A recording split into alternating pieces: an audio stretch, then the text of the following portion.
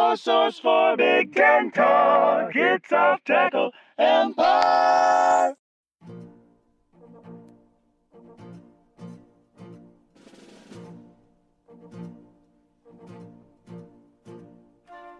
Welcome to Off Tackle Empire. For a few more days, SB Nation's only Big Ten football-focused podcast that is on the network. Again, for a few more days, because we welcome you to what is the final installment of our podcast after, I believe, we covered 6 seasons of football. I don't know if we did that many of basketball.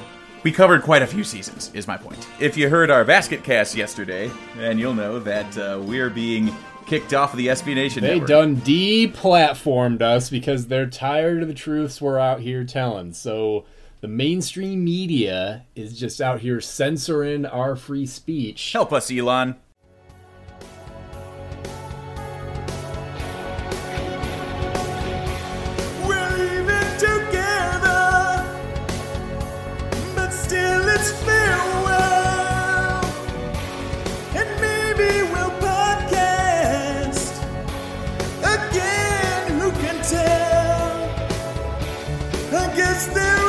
Fox to blame. We shut it down. Shut it down. Will your commute ever be the same again? It's the final podcast.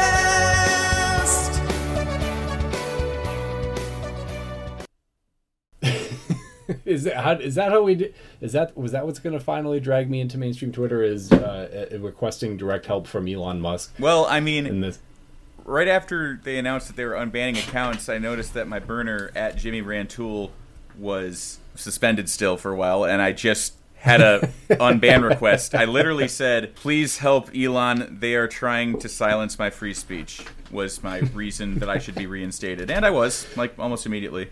The problem is, I've just kind of. It's not as fun now that we actually have functional teams. Jimmy Rantoul was a time and place, and it feels like that doesn't exist anymore. Plus, half the people Jimmy Rantoul was retweeting, the Illini fans, have been off Twitter for roughly 2 years and 1 month and a few weeks. You don't say. I wonder if anything happened to those people. Even though we're miles away from football season, we have a lot of things we want to cover and we want to go over with you guys. I mean, there's always something happening. Like the news that broke today that former Big Ten legend Russell Wilson tried to get Pete Carroll and John Schneider fired in Seattle, and then he denied it. But it's no, that's pretty obviously something that he would have done. So there's always something. We're not going to delve into that too deeply unless you have particular thoughts about that. But well, it's really funny that they hired 28-year-old Davis Webb as his quarterbacks coach in Denver. A guy who started playing who started his NFL career after Russell Wilson.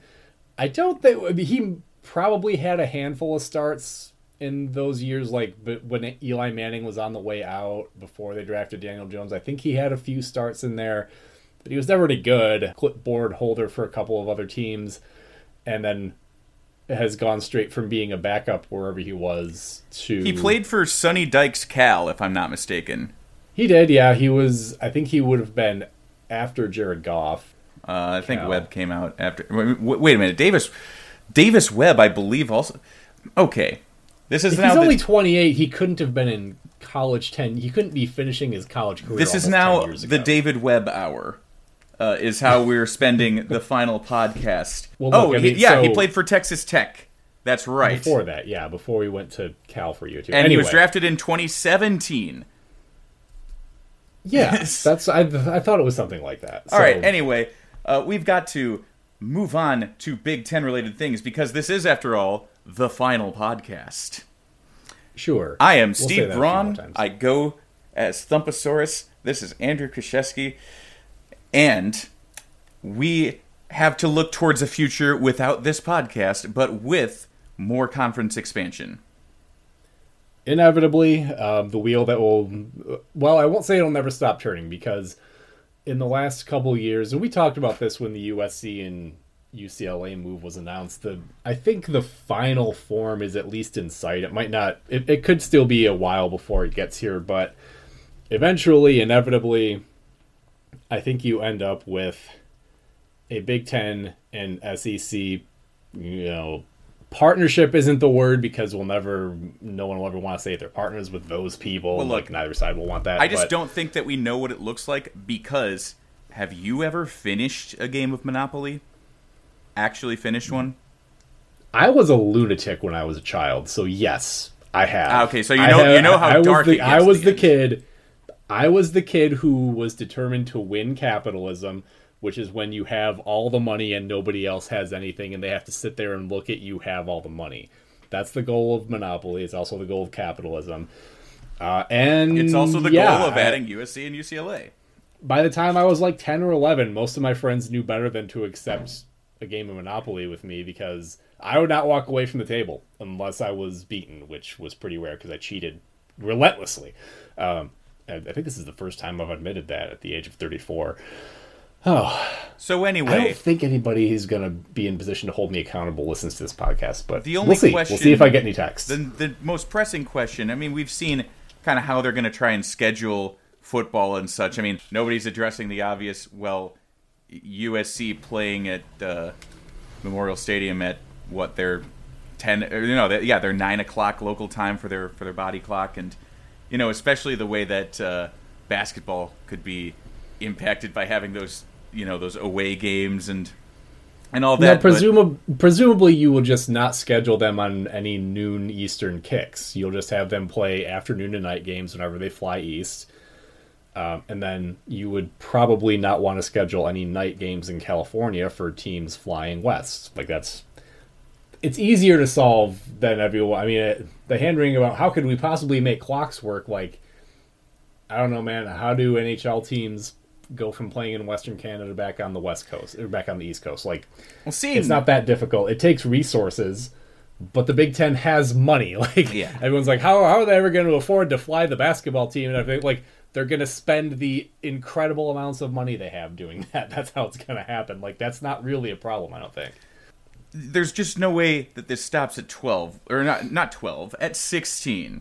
There's no way it stops at 12 was what we all said when Nebraska happened. I don't know if we thought that, but in any case, the reason that it can't stop at 16 is because Kevin Warren pulled a critical Jenga block out from under the Pac-12. If you think I'm exaggerating, they just announced a major TV partner. It's Ion TV. Ion TV. I don't even know what that is. Right after reruns of Green Arrow, they're going to lead straight in to Utah, Arizona State for in the conference title game. Yeah, I saw that today. No, it's one of those channels that everybody gets for free. It's like an over-the-air daytime TV. Yeah, it's. Oh, is it like Freeform, that one channel that just streams the Harry Potter and Lord of the Rings movies? Yeah, pretty much. Basically nothing else. Pretty much. That's Leah's favorite channel, by the way. Yeah, man. So the question is, when Oregon, Washington? When are Oregon and Washington happening? Because they're not going to stand idly by and watch their games get Ion TV as their primary. I mean, Apple is... It's been a while since we had any movement on this story, but the last news that we had on this topic was the Big Ten had an invite out to Notre Dame, and they were going to take their time and wait and basically see if anything else shakes loose. I don't think that's a great maneuver because, honestly, I think waiting is what cost them Texas and Oklahoma. Now, who knows? Maybe those two were always going to go to the SEC instead. But the Big Ten never even made that offer as far as anyone knows because they didn't feel like they had to. They felt like the best available options were always going to come to them, and I think that's a little bit of a lazy and presumptuous mindset. Well, years before Texas and Oklahoma left, I said that it would be a matter of who secured them because there was no way they were going to be in the Big 12 when the rights expired at the end of 2024. They were going to be in a new conference in 2025. The question is who's going to do it. And the Big Ten opted not to do it for whatever reason. I have no idea why. I can't imagine anyone involved with making these decisions for the conference ever thought that 14 was a solid and the number forever. That was never going to be the end stage either. So if you're going to get more, if there's a better couple of schools than USC and UCLA to add for an athletics conference, Texas and Oklahoma would have been those two, and that train left the station. So to answer your question as to when Oregon and Washington, it's a long summer, it's a long off season. Who's to say that we won't get some announcement. But if this media rights deal, this negotiation for the Pac-12 continues to go so disastrously, I mean, their conference commissioner was making comments that basically made it clear like they're going to continue fishing around as well. Like, oh, well, we might expand. We might add some schools, and then what would you do? Like, yeah, by all means. Go ahead and grab South Florida and add that to the media package, and Ion will be tripping over themselves to give you dozens of dollars per game. It's amazing that our lower tier soccer team is now in a position to have roughly as stable a league rivalry situation as our college football teams do now, because now it's going to be changing every few years who you play, and that's kind of been the problem with one of the big problems with sustaining anything in lower level soccer is that when the teams just keep changing every few years, your opponents change from year to year all the time. It's like, well, who do we care about? What do we, okay, so we're going to play this team this many times for this many years, and then we're going to have all these other teams. And one of the problems is that you can't expand the college football regular season, really. You really can't. Oh, why not? You think that? Well, why not? I don't know. I mean, I guess it would be another stage in the complete decoupling of football from the actual schools. Yeah, man, you think what? Yeah, once you get to a certain dollar value, you really think the college administrators, the people making these decisions, are going to give a damn whether there are students in the building when the games are played?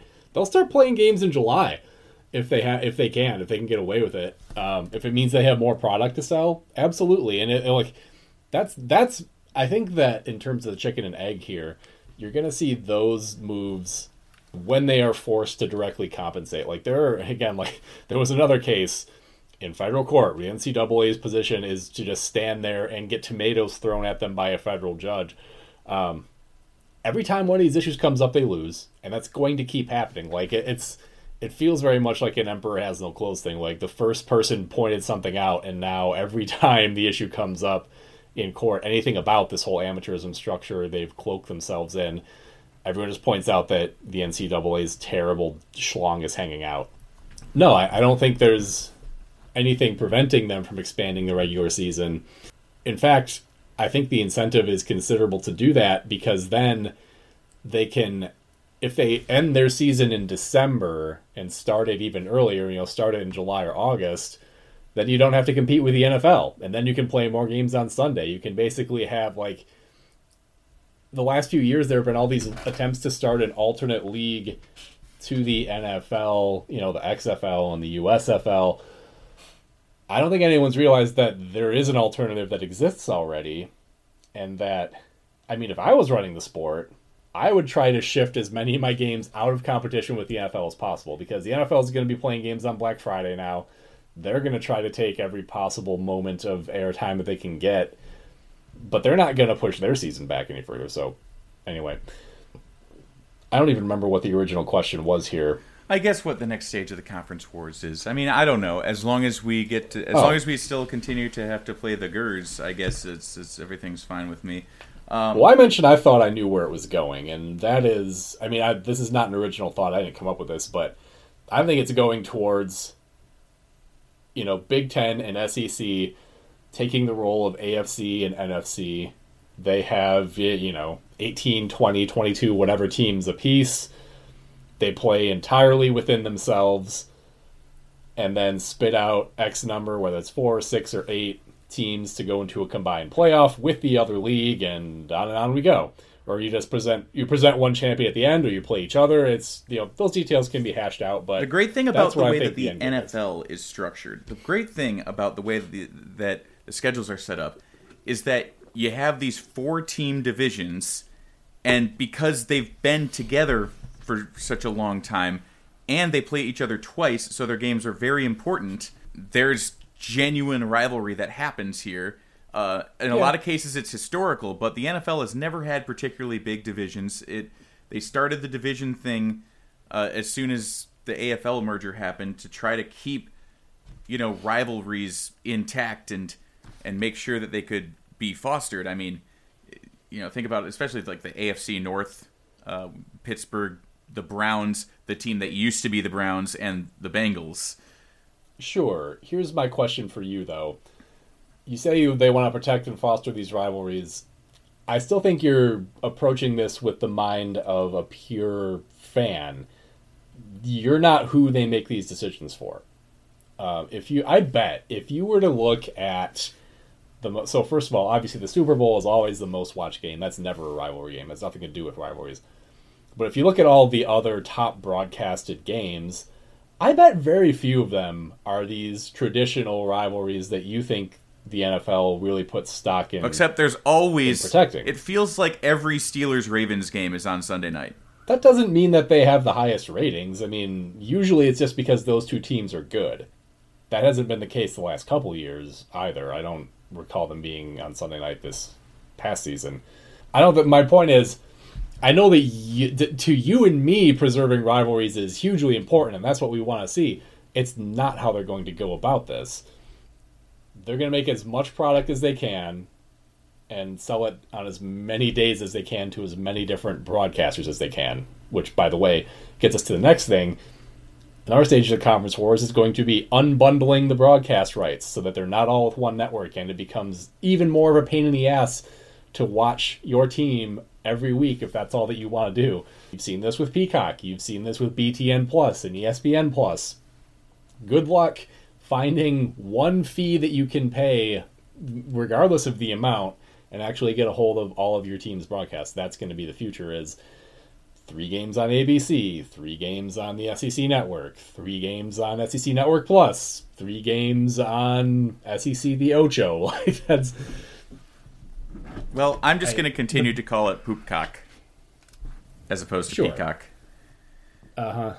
So, speaking of poop, one of the great regrets I'm going to have about not being able to about not covering this upcoming season is Cannot do Brian Ferentz contract watch. no, we cannot do weekly updates on the Brian Ferentz situation because, God, this is just one of the funniest contracts I've ever seen.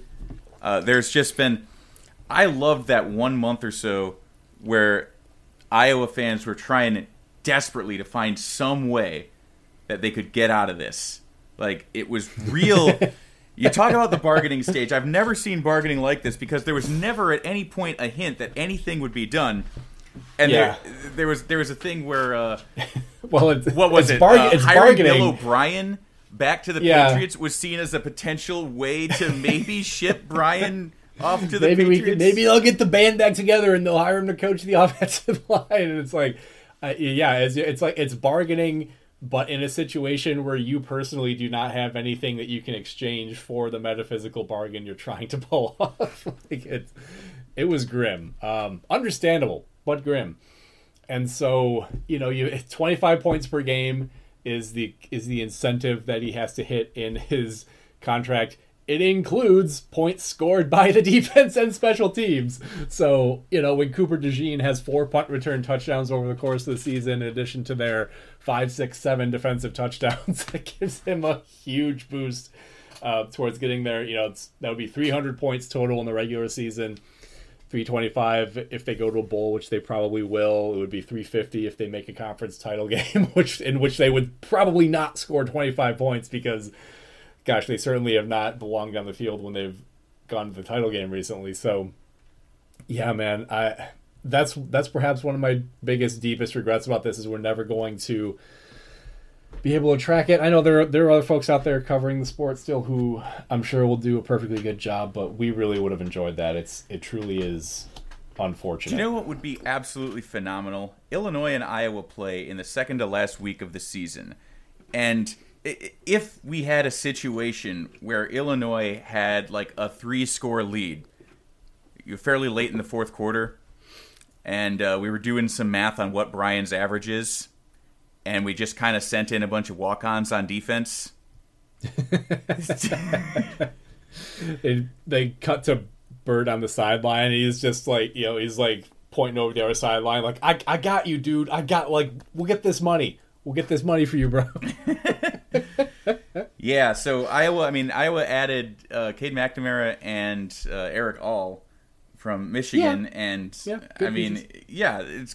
They're good pieces, but they always, as they do every year, they lost all their wide receiver recruits, like all their freshmen. Sure, but I don't know if that really does matter. I mean, the last time Iowa's offense looked any good was when they had Noah Fant and TJ Hawkinson. And I think all in Laporta could be every bit as good as those guys were.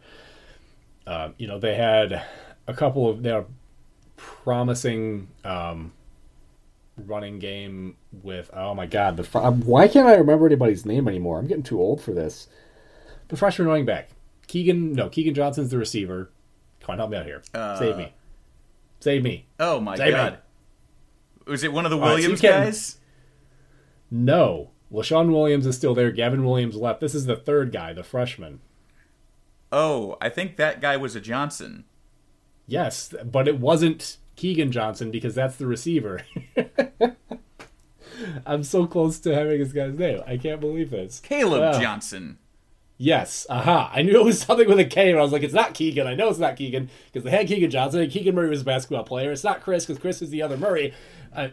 I'm still not convinced that Iowa isn't just sending out the same guy over and over again and doing the face-off surgery to him, because a lot of NCAA football ass names in that athletic. Hey, look, I'll tell you what. If they've moved to doing that surgery as opposed to, you remember the surgery that Iowa running backs used to get, was to repair their ACL. Yeah. Angry Iowa running back hating God. So Iowa, of course, brings us to, again, another regret is the final season of Big Ten West football is 2023, and Wisconsin is threatening to, on paper, make it less Big Ten Westy, but I've got a lot of faith that it can be the greatest Big Ten West season that we've ever had. Of course, if you didn't listen to my Big Ten West anthem, it's time to go do that, because I think I summed up the whole experience there. Okay, check it out. Thumposaurus is back. Stepping out. Signed a deal to become a head coach in the Big Ten West. Let me tell you my approach. See, I know what wins games. I know what's good for us. Tight ends and fullbacks. 3 yards and a cloud of dust. I tell recruits. Let me talk to you, tell you how it is. I was thinking when I saw that body, gotta add 40 pounds in your redshirt season. Here we emphasize strength and conditioning. Gotta take charge and get large to be in the barge package with 7 down linemen. I just wanna pound the rock. Word. Eat up yards, run the clock. Word. We don't need to pass block. Word. We can't risk a drop, it'll make the clock stop. I just wanna pound the rock. Word. Eat up yards, run the clock. Word. We don't need to pass block. Word. We can't risk a drop, it'll make the clock stop. Now we face 4th and short, but we ain't gonna score. Let me see if we should punt it. Yes, indeed, we will punt it. We got stopped on that drive, down on there, 35. Hit them deep when we punt it. Make them weep when we punt it. You'll see, we'll win the battle for field position and dictate the tempo. My punter is from Australia, and if you're saying I don't know what to tell you. Do you know about time of possession? It's my favorite stat, it is my obsession. I know you heard about me, but guess what's going down if we take the lead? Just wanna pound the rock. Word. Eat up yards, run the clock. Word. We don't need to pass block. Word. We can't risk a drop, it'll make the clock stop. I just wanna pound the rock. Word. Eat up yards, run the clock. Word. We don't need to pass block. Word. We can't risk a drop, it'll make the clock stop. I don't care if we score, if we win the battle for field position when we punt it. Be efficient when we punt it. 3rd and 8 in the gun. Gonna fool everyone. Quarterback's gonna punt it. Got no slack when we punt it. Maybe if we spy 9 men in the box. We can run a little play action. Look for a fullback out in the flat. But you know what they say about throwing a pass. There's only 3 things that can happen, and 2 of them are bad. That's why we need trench raiders, straight road graders. We roll 5 yards at a time on these haters. They say it's boring, they can't face reality. We win with mental toughness, grit, and physicality. The important thing is to establish the run, make them cheat up to the line, and then it's time for some fun. Yo, not with a deep ball. Were you even listening? Send out the field goal unit and hear me whispering. Wait till you see me kick. Wait till you see me kick. Put 3 on the board. It wasn't pretty, but we scored. This is man ball. Go run track if you're too bored. This is meat and potatoes. This is corn on the cob. Clap, clap, good effort. Hustle off, great job. And don't sweat all the haters and lames, cause we gon' win 8 games. Now we face wasn't short, but we ain't gonna score. Let me see if we should punt it. Yes, indeed, we will punt it. We got stopped on that drive, down on there, 35. Hit 'em deep when we punt it. Make 'em weep when we punt it.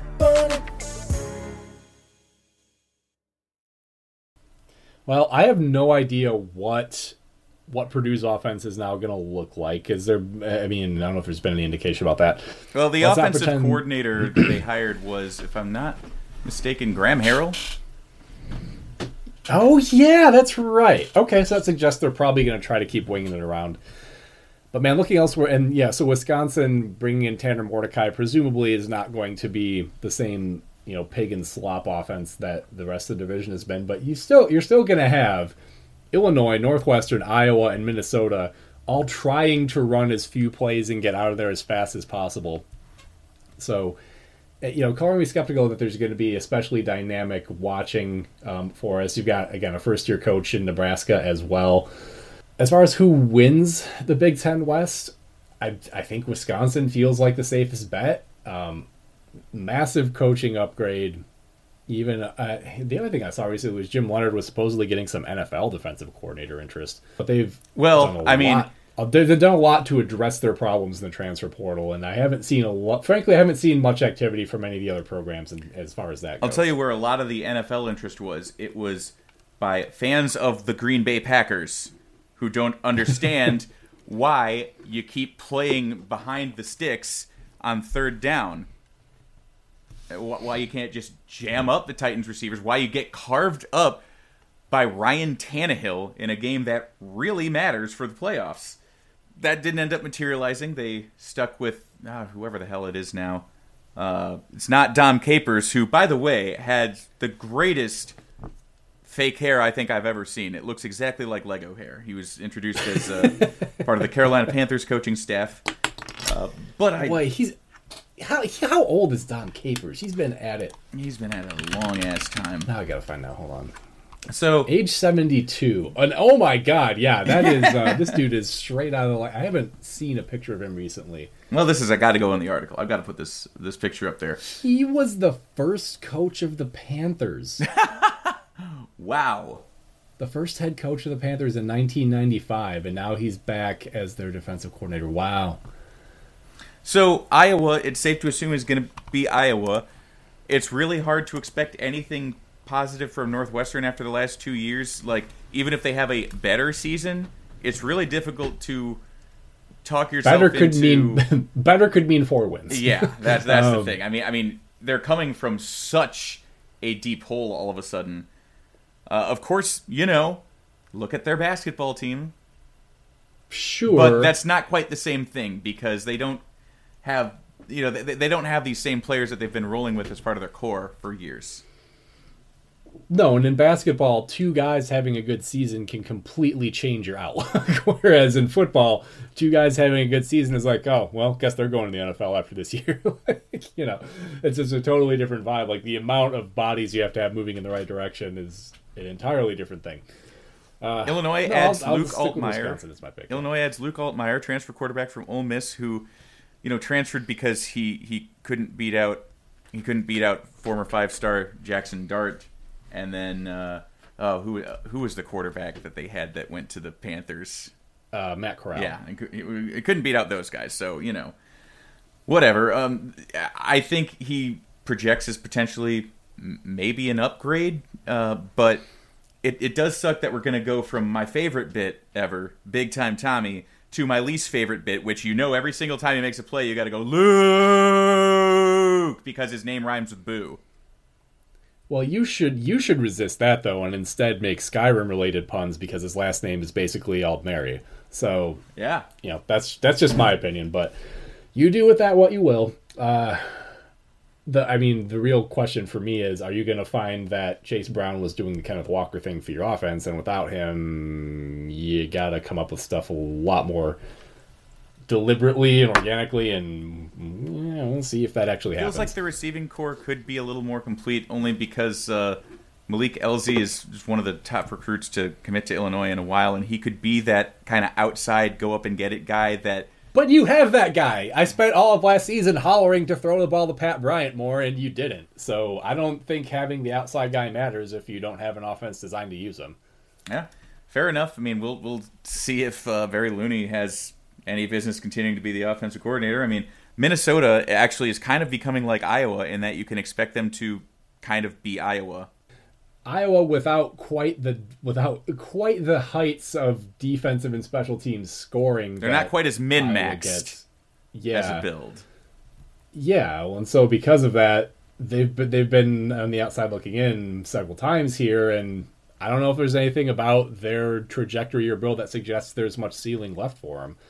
Nevertheless, this is the Big Ten West, and there's a lot of teams that are looking, like Wisconsin in particular is one that I'm really curious how that turns out, because on paper they look fantastic, but history is littered with teams that looked fantastic on paper. Yeah, I need to go back no further than last fall in my prediction of Nebraska to finally break through.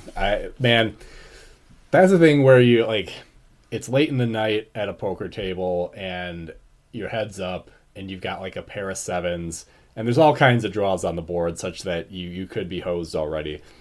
But it's like, you know what, it's late. I need to go home on the short stack anyway. Let me go all on with these sevens. And it's like, oh, you have a flush already. I'm drawing dead. So that was the sensation after the first game of the Big Ten year last season. And that'll be maybe a good segue into one of our other questions we wanted to answer here, which is, what was your worst take on this podcast? So I'd like to absolve myself a little bit here, though, because as I'm sure everyone remembers, I was not even super wrong about that until well into the season. Like, it was late October before Nebraska actually fell back more than a couple games in the Big Ten West race. They were in second place for a long time. Now, part of that was they just didn't play any more conference games for a while after that first game. And then they beat Indiana. Yeah, and so it wasn't like... It's not like I predicted them to go 12-0 and win the net, and then go and win the national title or something. Like, I was not as radically far off. It just felt like it because of how bad they looked, and the fact that they then lost the games in the non-conference. They got their coach fired. It was after all that it's like, oh, actually, because of a schedule quirk, they're still in this, and it's mid to late October. So I don't think I was all that far off base there. Any particular prognostications that you have felt a little red in the face about? Well, because there's a few factors to consider. One is how wrong it was, and second is how firmly you declared it. Because I had a couple that were pretty wrong, one of which was Brett Bielema having a disastrous start to his inaugural season, losing what seemed like, what should have been their easiest and most winnable games. That there were all kinds of what looked like warning signs then. It, of course, didn't occur to me. Let's not try to put lipstick on that particular pig. You said this is a disaster. The clock is ticking until we fire this guy. Yeah, more or less. Until then, all of our games are meaningless. That's how sure you were that it was a disaster. I've been watching Illinois football for a long time, and it does not register to me that it is possible for an Illinois football team to be playing better football in November than in the earlier part of the season. Sure, and so and your previous experience informed your opinion, but as I tried to explain to you at the time, yes, but that actually doesn't have anything to do with what's happening right now, because these are different coaches, they are different players for the most part. It's a different situation. Like, the fact that they're wearing the same uniforms does not matter at all. Once upon a time, the Detroit Lions won championships. Does that matter to their current pedigree? No, it certainly doesn't. So I was very glad to be wrong about that one. A take I've had this year that is really aging quite poorly was that R.J. Melendez was going to be a breakout player in his sophomore year and lead the way for Illinois. He was going to be our focal point. And oh my God. It was not a totally unreasonable thing, though. There were flashes last year where it's like, oh yeah, this guy could be something. And until it's hard to even say anything about the Minnesota game, but he's mostly been unplayable. Underwood has been sticking with him because, if he figures it out in time for the tournament, that's all that we need. But, oh my God, there have been times this year where I thought, I'm going to see him in the Horizon League in a few years, maybe, having a good season for like Oakland or something. Yeah, I mean, in terms of other predictions we've made here, I don't know, I'm thinking about things that I said the most, things that I stuck with. Well, there were several years where we said, surely Wisconsin football can't keep doing this. Surely they're going to fall off. This is the year they drop off, and then the year we went all in was the year when they did fall off flat on their faces. So yeah, and of course we arguably their best team. We continued to try to speak Jeff Brom Purdue into existence. We succeeded. They made a conference title game, and they had a decent chance to win it. We did succeed, although not until after I gave up on that particular mission. So when I threw my hands up after their clock management in the Penn State game to open last season and said, I am done with you, Jeff. I can't do this anymore. That was when they finally put it all together and won the division. And then he rides off to dear old alma mater and presumably all the Papa Johns he could eat, which, God. Which is not very much Papa John's, to be perfectly honest. So, we've just had to come back from a break because we decided to not upgrade from Zoom Basic in the very last one of these that we're recording, and so I had a chance to refill with the last of whatever whiskey was in my decanter. I do not remember what this was. I know it was a very nice bottle because I put it in my decanter, but... Yep. It was so long ago that I forgot about it. I think this was actually from my old house, so tasting it didn't give me any insights. I believe it's a bourbon. It tastes more bourbony than anything. Could be a Jefferson Ocean bottle, but in the future, I'm going to have to make some process adjustments to how I do this. But in any case, the basketball game that I was dreading last night... turned out to be exactly as horrible as I feared it would be for roughly one half. Yeah, I went to bed around halftime thinking to myself, well, at least Steve took out a very large sadness insurance policy that he can now make a claim on. And then I woke up this morning and glanced at some scores and saw that your team had come back and won. And I was like, oh, well, good for him. He wasted a lot of money, but he's going to be happy. But he's happy, so... I actually made money because when Illinois fell off for the first time, Illinois started the second half on a bit of a tear and then kind of fell off. And when they did that, I decided, things look hopeless. I'm going to bet Illinois at 6-1 odds, money line, as a hedge in case I lose all this money. So now I'm covered either way. I locked in the profit. Basically, it'll be like I'm going to make a lot of money being really sad or make back my insurance money with something amazing. And what happened was Terrence Shannon Jr., the one from the Vegas game, not the one we've been seeing for most of the season, showed up and stuffed Boo Buie into a locker and took his lunch money. And so with this technique perfected, are you even going to give your employer notice, or are you just going to walk off the job? Who knows? I don't know. I mean, obviously... if you bet a lot, you know that every time you raise your limits, every time you raise your units, you're going to lose like all your bets that day. And then you're going to have to go down. But betting is a thing that I often do for emotional insurance reasons. And what I didn't anticipate, I guess, was that I don't know what it was that woke up Terrence Shannon's final form. But as a Chicago native, it may have been something that somebody said about Northwestern and Chicago that perhaps then made, the ground start shaking, a reverb in his voice as he said, outside of Chicago is not Chicago. You're not from Chicago. Say what suburb you're from. Well, the other day there was going around on Twitter, I don't even remember what exactly prompted it, but somebody was discussing Detroit and said they lived right by it for like a year and it was terrible. And then the conversation continued and they're like, yeah, spent about a year in Saginaw. I was like not right in Detroit, but it was there a lot, and predictably everyone just because Saginaw is 100 miles away. From Saginaw Detroit. is roughly the same distance to Detroit as Champaign is from Chicago. Yeah, it's not close, and it's not like it's. I mean, again, 100 miles. Like even Detroit's sprawl does not go that far, and there's so you get to the edge of Detroit, and then there's 30 or so miles, and then the Flint Metro, and then you get past that, and it's 30 more miles before you get to. So anyway, that makes me laugh, but. So we've gone through our worst takes on this podcast. Unless you've got any more particular stinkers you can think of, we could pivot to the good times. Anything in particular that you particularly enjoyed covering? Well, I will say that generally I enjoyed everything about last October when Illinois just kept winning and took a huge lead in the Big Ten West title race, because it's the only time I've ever felt invincible as an Illini football fan. You have these periods of time where it's just like, oh my God, we can't lose, right? And I mean, I know you know this because you were with me at Keyworth Stadium last April. Yeah. Well, I mean, as far as MSU football goes, that hasn't been since 2015, so it's been a hot minute, but I do recall the feeling.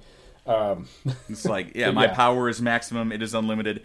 But maybe an even more fun game to dissect was the 9 overtime win against Penn State by the Illini, because everything in that stat, it's one of those funny things where everything everybody does is so hideous and somehow comes together in a beautiful symphony. The way that what sticks with me is the way that in a tie game they kept running the ball at the end, knowing that the biggest risk actually was letting the quarterback do anything, letting Art Sikowski do anything. Oh yeah, they did and they were still trying to run the clock, or not run the clock. They were trying to get down the field as fast as possible. They weren't huddling or anything, but they were running the ball. So they did a 2-minute drill without throwing, because so help us God, we're not losing this game on an Art Sikowski pick six. Yeah, we outlived Scott Frost start to finish, so that most of the steps of the way was enjoyable, because for all the bravado and all the puffery that he engaged in towards the beginning, there were really not a whole lot of signs that they were especially close to putting it together. And so I felt perfectly comfortable going out on the branches that we did of, wow, bud, you're writing a lot of checks considering your team doesn't look very good yet. Yeah, Scott Frost should have been really easy for me to root for as a hometown guy coming back to try and revitalize a program that was, that used to be good and is no longer. I wish that, when we were in the doldrums, we'd have something like that. I mean, Bielema, now claiming to be a native son of Illinois, is a bit like that. But and somehow Scott Frost took this and made me not like him, just by being Scott Frost. I mean, right, and it's also he started doing that stuff before the pressure of not yet succeeding should have really been getting to him. He kind of went to it on his own, right? So. That was a pretty easy thing to do. Yeah, that was a pretty easy thing to root for. I rather enjoyed our one on-site broadcast, and that was why, by the way, I was pretty sure we had started in 2016, because the game that we covered in person was MSU Iowa in 2017. And if that had been our first season, that would have been the second or third week we were doing the podcast. And I did not think we had gone out there that early. I thought that was our second season. I don't know. Well, my question is, did I have a dog when we started the podcast? I'm pretty sure you did. I don't think I've ever known you when you didn't have Moon. Well, you have, but only briefly. So that basically means, because we met in 2016 in person through Off Tackle Empire, and I got Moon in the early part of 2017. So, in fact, hanging out with your then psycho dog kind of informed me a bit on dogs, but I got R2 to trust me very much. No Huskies and no German Shepherds, and certainly no mixes thereof, if I were to offer advice to any prospective dog owners out there. he has very much mellowed in his age, but boy, was he an asshole when he was younger. Again, our working theory is he was a Christmas puppy that somebody dramatically underestimated the commitment of and then jettisoned. And he didn't learn anything from it. And he's very lucky that we're just extremely tolerant. So here we are. And again, well, in my opinion, now he is very chill and a very good boy, but he was not for a long time. In my opinion, you should get a hound dog. I'm firmly in the Holly Anderson camp, who, by the way, she apparently blocked us on Twitter a long time ago at Off Tackle Empire. I'm not sure what we said, but I'm sure it had something to do with the build-up to the Indiana-Tennessee bowl game that one time. Very likely. But yeah, no, I'm with her. But what she does undersell about hounds is they're hilarious. They are genuinely hilarious.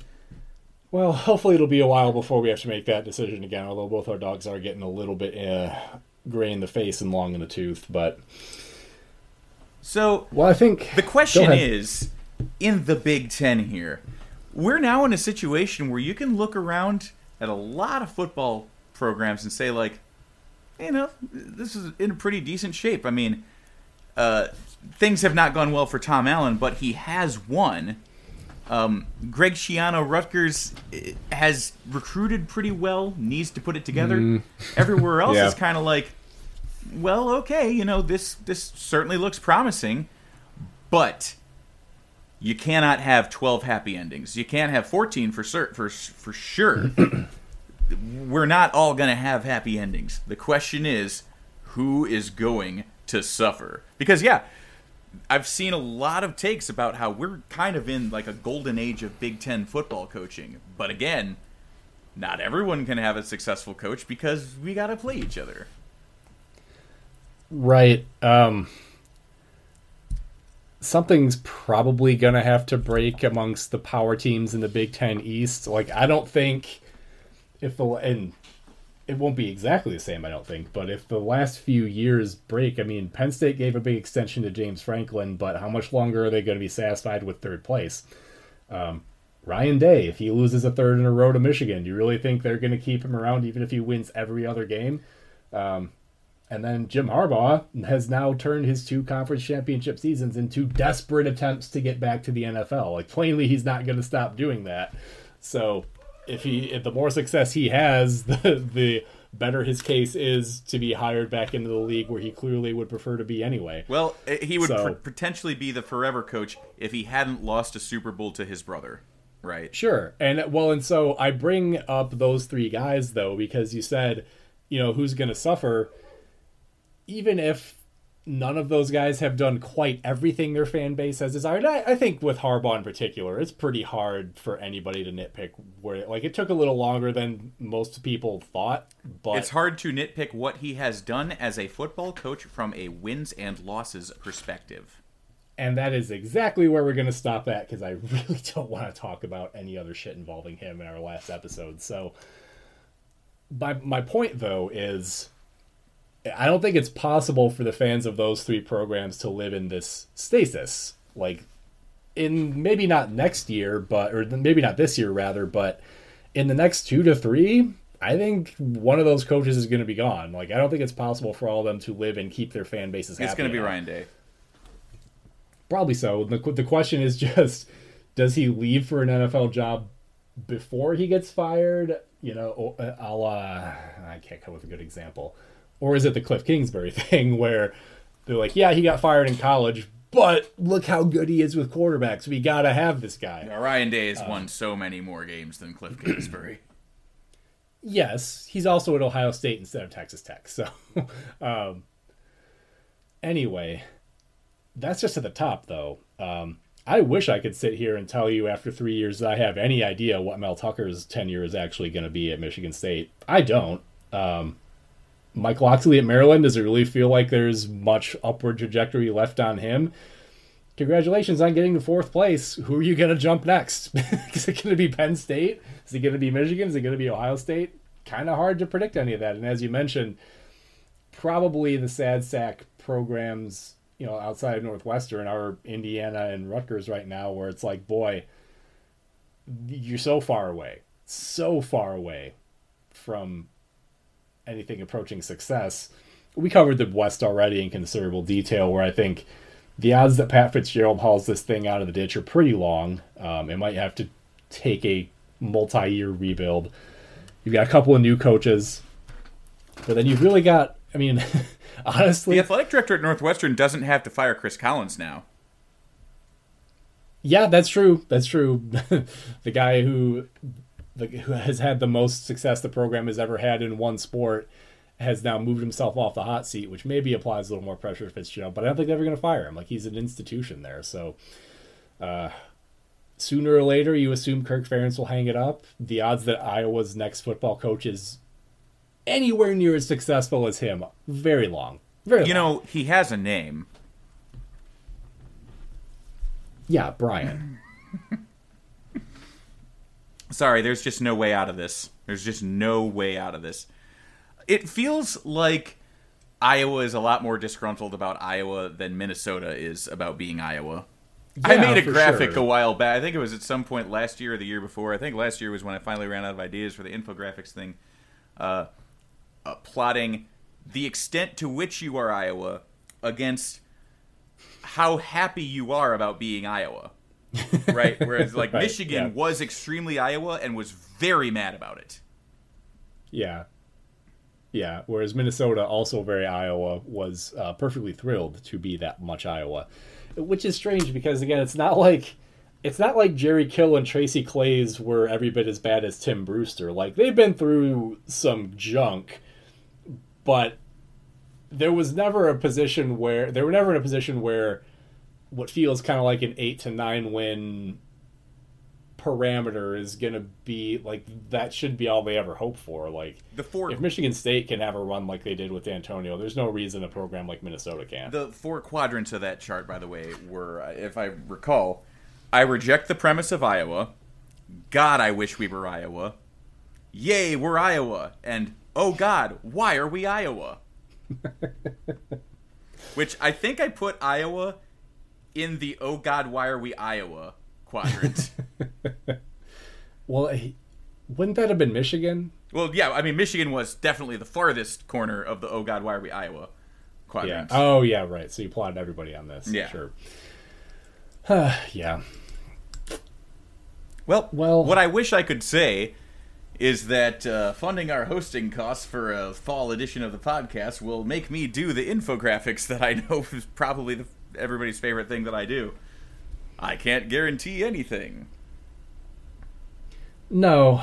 So, insofar as this will be the last time we directly address our audience, I want to thank everybody who's been with us, whether it's been from day one or if somehow this happens to be the first episode you stumble into. That would be unfortunate, but in either case, it's meant a lot to us to know that somebody's listening to our ramblings, mostly kind of relating to Big Ten football and sometimes basketball and occasionally other sports, but mostly those two. We hope that you've enjoyed our content. Continue to make your way to Off Tackle Empire as long as it exists, which who knows? Again, we're part of a parent organization that decided all audio media needed to be jettisoned 2 weeks before the NCAA tournament. So take for that what you will, in terms of how much longer this website will exist at all. But it's been a long time, whether it was actually 6 years or 7, and that we can't even remember, I think kind of gestures to where we are in our lives. But you and I have become extremely good friends, primarily through the time we spent together doing this podcast. So if nothing else, I have found it an incredibly worthwhile endeavor for that reason. Much appreciated, and I feel the exact same way. But you know what? I would also like to address the people. You only address the people who listened and enjoyed our content. I would like to address the people who listened and did not enjoy our content. To those who listened and did not enjoy our content because we had these recurring audio issues that just gremlins every single week that I couldn't figure out a way to contain until our very twilight moments. Well, consider until this yesterday. episode an apology to you. Consider this dying gasp, what I think is some fairly high fidelity, to be my heartfelt apology to you and my, and just by proof that, I could have done it. And to everybody that listened and didn't enjoy our content for its content's sake, I also thank you very much for listening, because you know what? Sometimes you just like to go and find someone to get mad at. I get it. I do the same thing. Vic Stauskas on Twitter described us as his favorite podcast to get mad at. And boy, there's no higher honor that we could receive than that. So I thank absolutely everybody who has tuned in regardless. And we will see you on the other side of the final podcast. Oh, we'll head back to SoundCloud if there is demand. 'Cause maybe I'm too loud, and that's why we got canned, yeah. With so many games left to play, things to be wrong about. I'm sure that you'll all miss us so. It's the final podcast.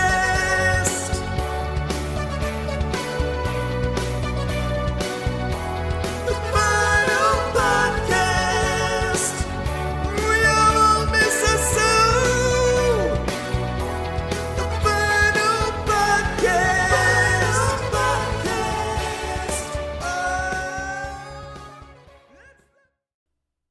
Your source for Big Ten talk. It's Off Tackle Empire.